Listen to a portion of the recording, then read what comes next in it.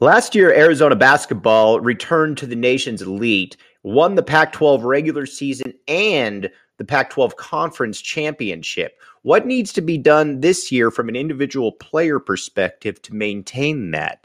Let's get to it here on Locked On Wildcats. You are Locked On Wildcats, your daily podcast on the Arizona Wildcats, part of the Locked On Podcast Network, your team every day.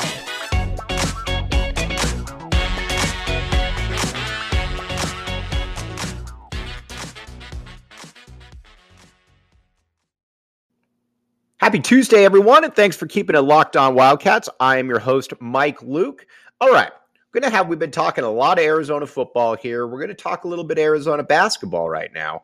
And obviously in Tucson, I don't think that you're ever going to find anybody that's going to be upset with that. So here's what we're going to do. We're going to break down player by player who needs to do what for Arizona to be able to maintain that spot amongst the top 10 in the NCAA and to maintain at the top of the Pac-12. So let's go position by position, and let's start with Kerr Kriisa. All right. Everybody knows Kerr's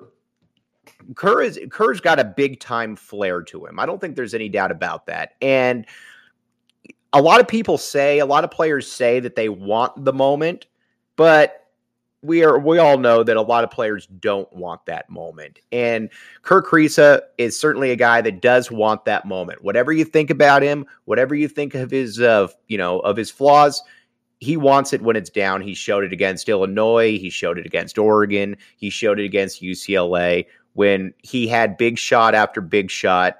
And a lot of these times he wasn't even playing well, but when it really came down to it, whether it was a floater, whether it was a long three, when it came to a time, Kerr Kriisa was that guy. Now, this year, you got to maintain that, obviously, but I don't worry much about that because when you have that in your arsenal, you are able to, it generally doesn't go away. I'll put it to you like that. So the other thing I would also like to see, though, well, there's two things. Improve the shooting percentage. You can tell by his form, you can tell by what Tommy Lloyd has said about Kerr that he can shoot the ball. Last year, like I said, the form looked good, but it just didn't connect at the rate that you needed it to connect at. For 3-point percentage, I think you should be able to shoot 40%. You know, if you're a shooter, you should be able to shoot around 40%, at least in the high 30s, and to get that regular field goal percentage somewhere around, in the low to mid 40s.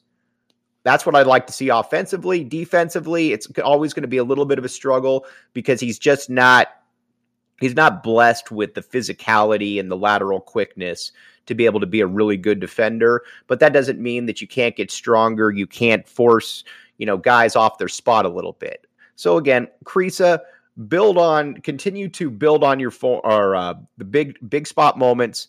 And on top of that, also be able to shoot the ball at a much higher percentage and at least become a little bit more passable defensively. All right. Then you got Courtney Ramey coming in. Courtney Ramey will be your starting shooting guard out of Texas. Now, the first thing you need from Ramey is you need defense. We just talked about it, Kerr Kriisa, not a great defender, never going to be a great defender. Courtney Ramey can be that guy. He already has some all Big 12 chops to him. He's going to get the quickest, most dynamic guard on the other side, and he's got to be able to be that defensive stopper that shuts him down, and I don't think there's any reason that he can't. Offensively, I think you're going to see a player that definitely has more ability than he showed last year at Texas, mainly because that's not exactly an offensive system that's built for guys like Ramey. Tommy Lloyd lets his guys run. We've seen that. We already know that. And I would look for Courtney Ramey then to be right on top of that one as well. But offensively, I think you could be looking at anything around 13 points per game. Some pretty good, some good defense, dish in some assists, maybe get a little bit of backup point guard spot. That remains to be seen. But that's what you're looking for out of Ramey. All right, now Pelle Larsson. Anybody that follows me on Twitter at Iron Mike Luke knows that I was wrong on Pelle. I thought Pelle sucked. And I I knew, I was fully aware that he was injured. I understood all that, but the game just didn't look like, it just looked too fast for him. Well, you know what? That's why I'm sitting here, and that's why he's playing D1 basketball and Tommy Lloyd's coaching D1 basketball, because Pelle Larsson, by the end of the year, had become a real weapon for Arizona. And it was through a variety of different ways, from shooting the ball to playing physical defense, making good decisions. It all just became better for him. Now, he's certainly not without flaw. He can't really dribble the ball. When he tries to dribble the ball too much, he ends up turning it over. So I don't want to really see him dribble the ball much. 1 or 2 dribbles, that's fine. Anything more than that, I'm not really too keen on. But that's, from a statistical perspective, he's going to be playing a lot of minutes. So I'd like to see Pelle somewhere in that 13 to 14 point realm. I don't think that he's ever going to be a go-to, get the ball, in his hands, get out of the way scorer. But, he's got the ability to be a secondary or a tertiary option there.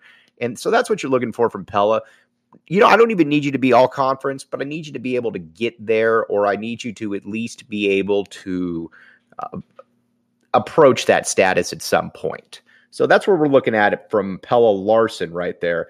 Now, Azuolas Tubelis. This is the best player on the team.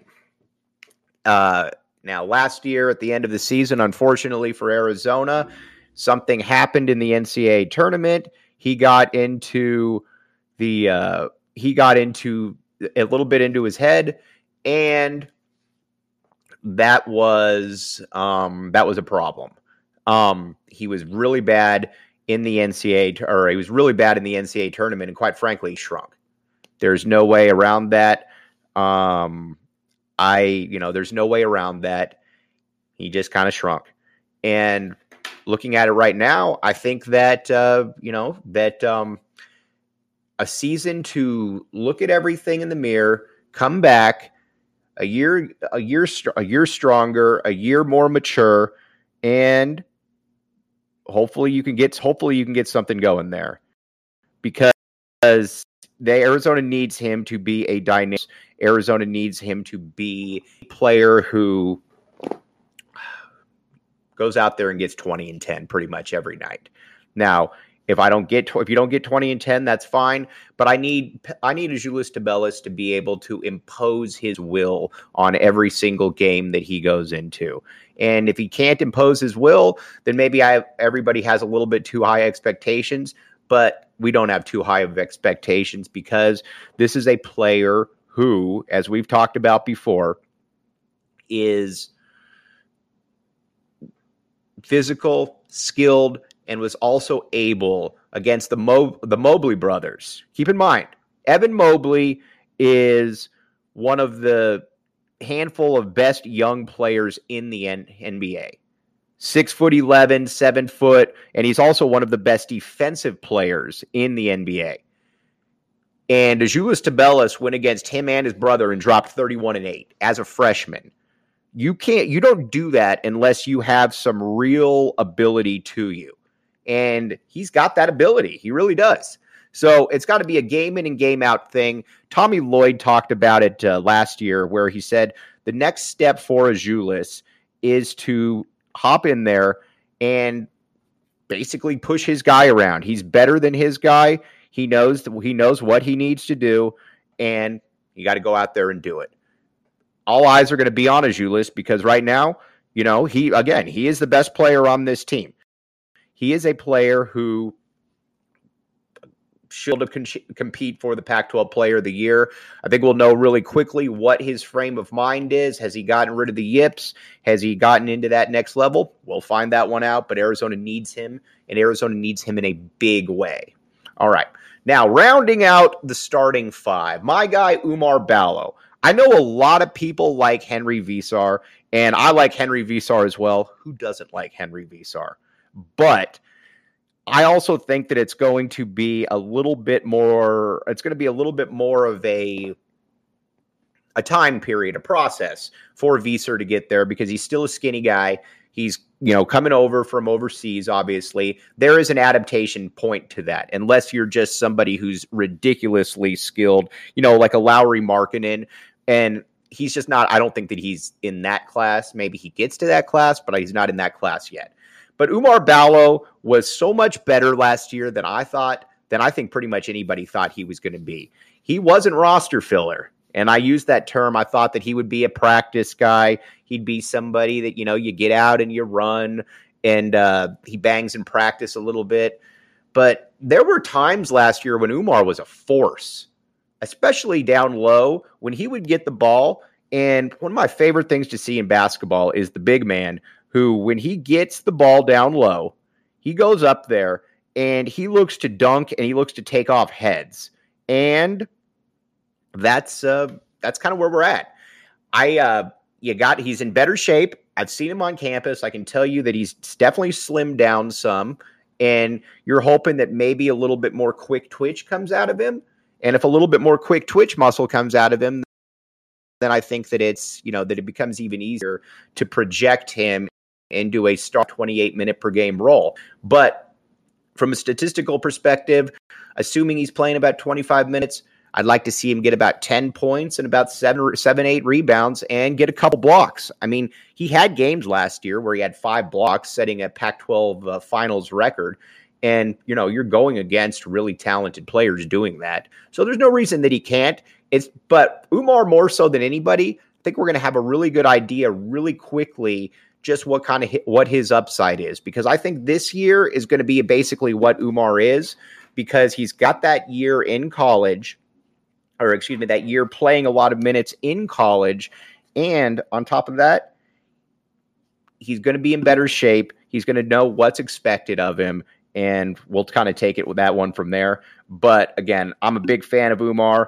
I think that he is, one of the handful of best players on this team. And I think he's going to play a very important role this year. And we'll certainly keep you abreast of that situation. Now, one other thing, though, that we obviously got to talk about, too, is LinkedIn. Everybody knows LinkedIn. This isn't like me coming at you telling you about one that isn't, an entity that isn't there, or an entity that you haven't heard of that, LinkedIn's there. You got over 60 million people. I've utilized it to get jobs. I'm sure you've utilized it to get jobs. And if you haven't utilized it, I'm sure that you've had other people that have utilized it to get jobs as well.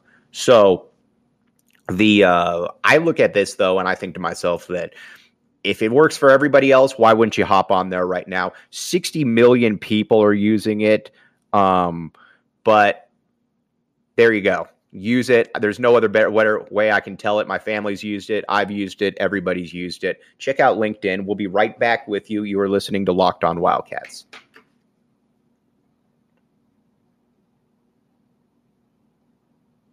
Thanks for keeping it locked on Wildcats. I'm your host, Mike Luke. We are going down player by player, talking about what the expectations should be for that player going into the season. Now, we went through the starting five of Kirk, at least my opinion of the starting five, of Kirk Kriisa, Courtney Ramey, Pelle Larsson, Azuolas Tubelis, and Oumar Ballo. Now, let's get to the players off the bench. Henri Veesaar.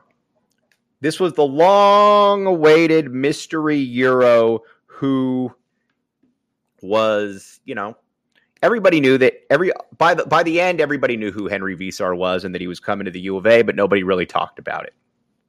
But I think like everybody else, though, when you get a guy like that, who's a really talented player, maybe the best international player entering the college game, you just want to make sure that they hit campus, because it's easy for a school, or it's easy for another school to get involved. It's easy for it's easy for a European team to throw a bunch of money at him. Arizona stuck with Henri Veesaar, and Arizona got Henri Veesaar. So let's talk about what he is. He is the most naturally skilled slash fluid big man on the entire roster. He's about 6'11", long body, and he can move. He's skilled. He's got a lot of different skills to his game. He can shoot. He can finish down low. He's been well skilled in the low post. My only concern is just where he's at physically, because he's a thin dude. Where is he? Can he be that player that, comes in and basically is just a monster from day one? I know some people are expecting that. I don't really see that. I think it's going to take him a little bit of time, but I'm more than okay with that, because we've talked about this from day one. The 2023, 2024, I think, is the target date for real arrival for Arizona basketball under Tommy Lloyd. And as long as Visar's around for that, I'm cool with it. But this year, I think you're going to see something like 18 minutes per game, 18 minutes per game, and probably averages of about 8 and 6 in a block or something like that. Again, good numbers, not great numbers, but building towards a big, big sophomore season. Now, Kylan Boswell, obviously reclassified to join the team this year, dealing with a little bit of an injury. He's in kind of a logjam, but I like it as long as he knows that he's not going to play a ton of minutes this year. Again, I think he probably plays about 10 minutes per game, something like that. Because remember, he's younger. He's also dealing with an injury right now. But having him on campus where he can get the best training, get the best coaching, is more optimal than being at Compass this year, because he's not going to have that adaptation period next year where Arizona goes into the season with national title expectations. He'll have a year of college basketball, a year of college practice under his belt, and I would be surprised if he isn't the starting point guard. He's that dude. So we will, again, but you got to remember, even with the ranking, he's young. He's only 17. I don't look for a ton this year. And honestly, I think Courtney Ramey probably will be the better backup point guard option, again, at this point, but we'll see how everything plays out. But to me, that's a situation where he's not going to probably play a ton. Okay, now we got Cedric Henderson then. Henderson is fascinating. Transfer out of Campbell. You watch him on tape, you watch him against Duke, and he doesn't look like a player that plays at Campbell. Again, he's about 6'6", really good athlete, can move around, not a bad facilitator. If you're Arizona, you're hoping that he can kind of become a Dalen Terry light. How about that? And, if you're Arizona, you're more than okay with that. I see him gobbling up about 25 minutes. I think he's that dude. I think that he's going to be a problem in this conference for other people. Again, I don't know that he's going to be an all-conference guy, but I think that he's going to be on that all-newcomer team. He's that dude. So let's talk about real quick before we get to a couple other players. Let's talk, though, about Built Bar. You look at the big players on the team. You look at the strong players on the team. You look at Oumar Ballo, and you're saying, man, how did Oumar Ballo get so big? Oumar Ballo got so big and so strong, and it wouldn't surprise me at all if it's because of Built Bar. Built Bar is where it's at. It tastes good. It's fun to be able to get in there, and it just tastes good. How many times have you gone to the gym and you said to yourself, ugh, yuck, or, this tastes like chalk? There's none of that. It tastes like a candy. It's very good. So again, check it out. Check it out. Built Bar. We'll be right back with you, wrapping up this episode and getting ready for tomorrow. Thanks for keeping it locked on Wildcats. I am your host, Mike Luke. All right, two more guys to talk about. Filip Borovichinen. From overseas, obviously, international player, 6'8". Hard to really project what to know, but if he were to play 20 minutes a game, it wouldn't surprise me. If he were to play 6 minutes a game, it wouldn't surprise me. You look at his tape, he's bigger, he's stronger, he's very skilled. It's just going to be, how is his adaptation to the American game? Because if it's there, then he's going to play a lot. Nobody really knows until he hits the court. And then your other one you got Dylan Anderson. I like Anderson. I'm a big fan. I know a lot of people have soured on him, but he's still 6'11". He's still a decent athlete, fairly skilled. Tommy Lloyd likes him. I think this year is basically a red shirt, get better year, and then next year you're hoping that he can contribute a little bit. All right, we got football practice coming back up tomorrow. We're going to be talking all about that. We're going to talk a little bit of Arizona women's basketball. Adia Barnes is killing it on the recruiting trail, as so many of you know. And we're going to break that down. But we got a lot to get to we got a lot to get to tomorrow. But as always, appreciate everybody hopping in right here. Just wanted to give you an update on what I think the statistical and the role expectations should be for all of the Arizona Wildcats on this team.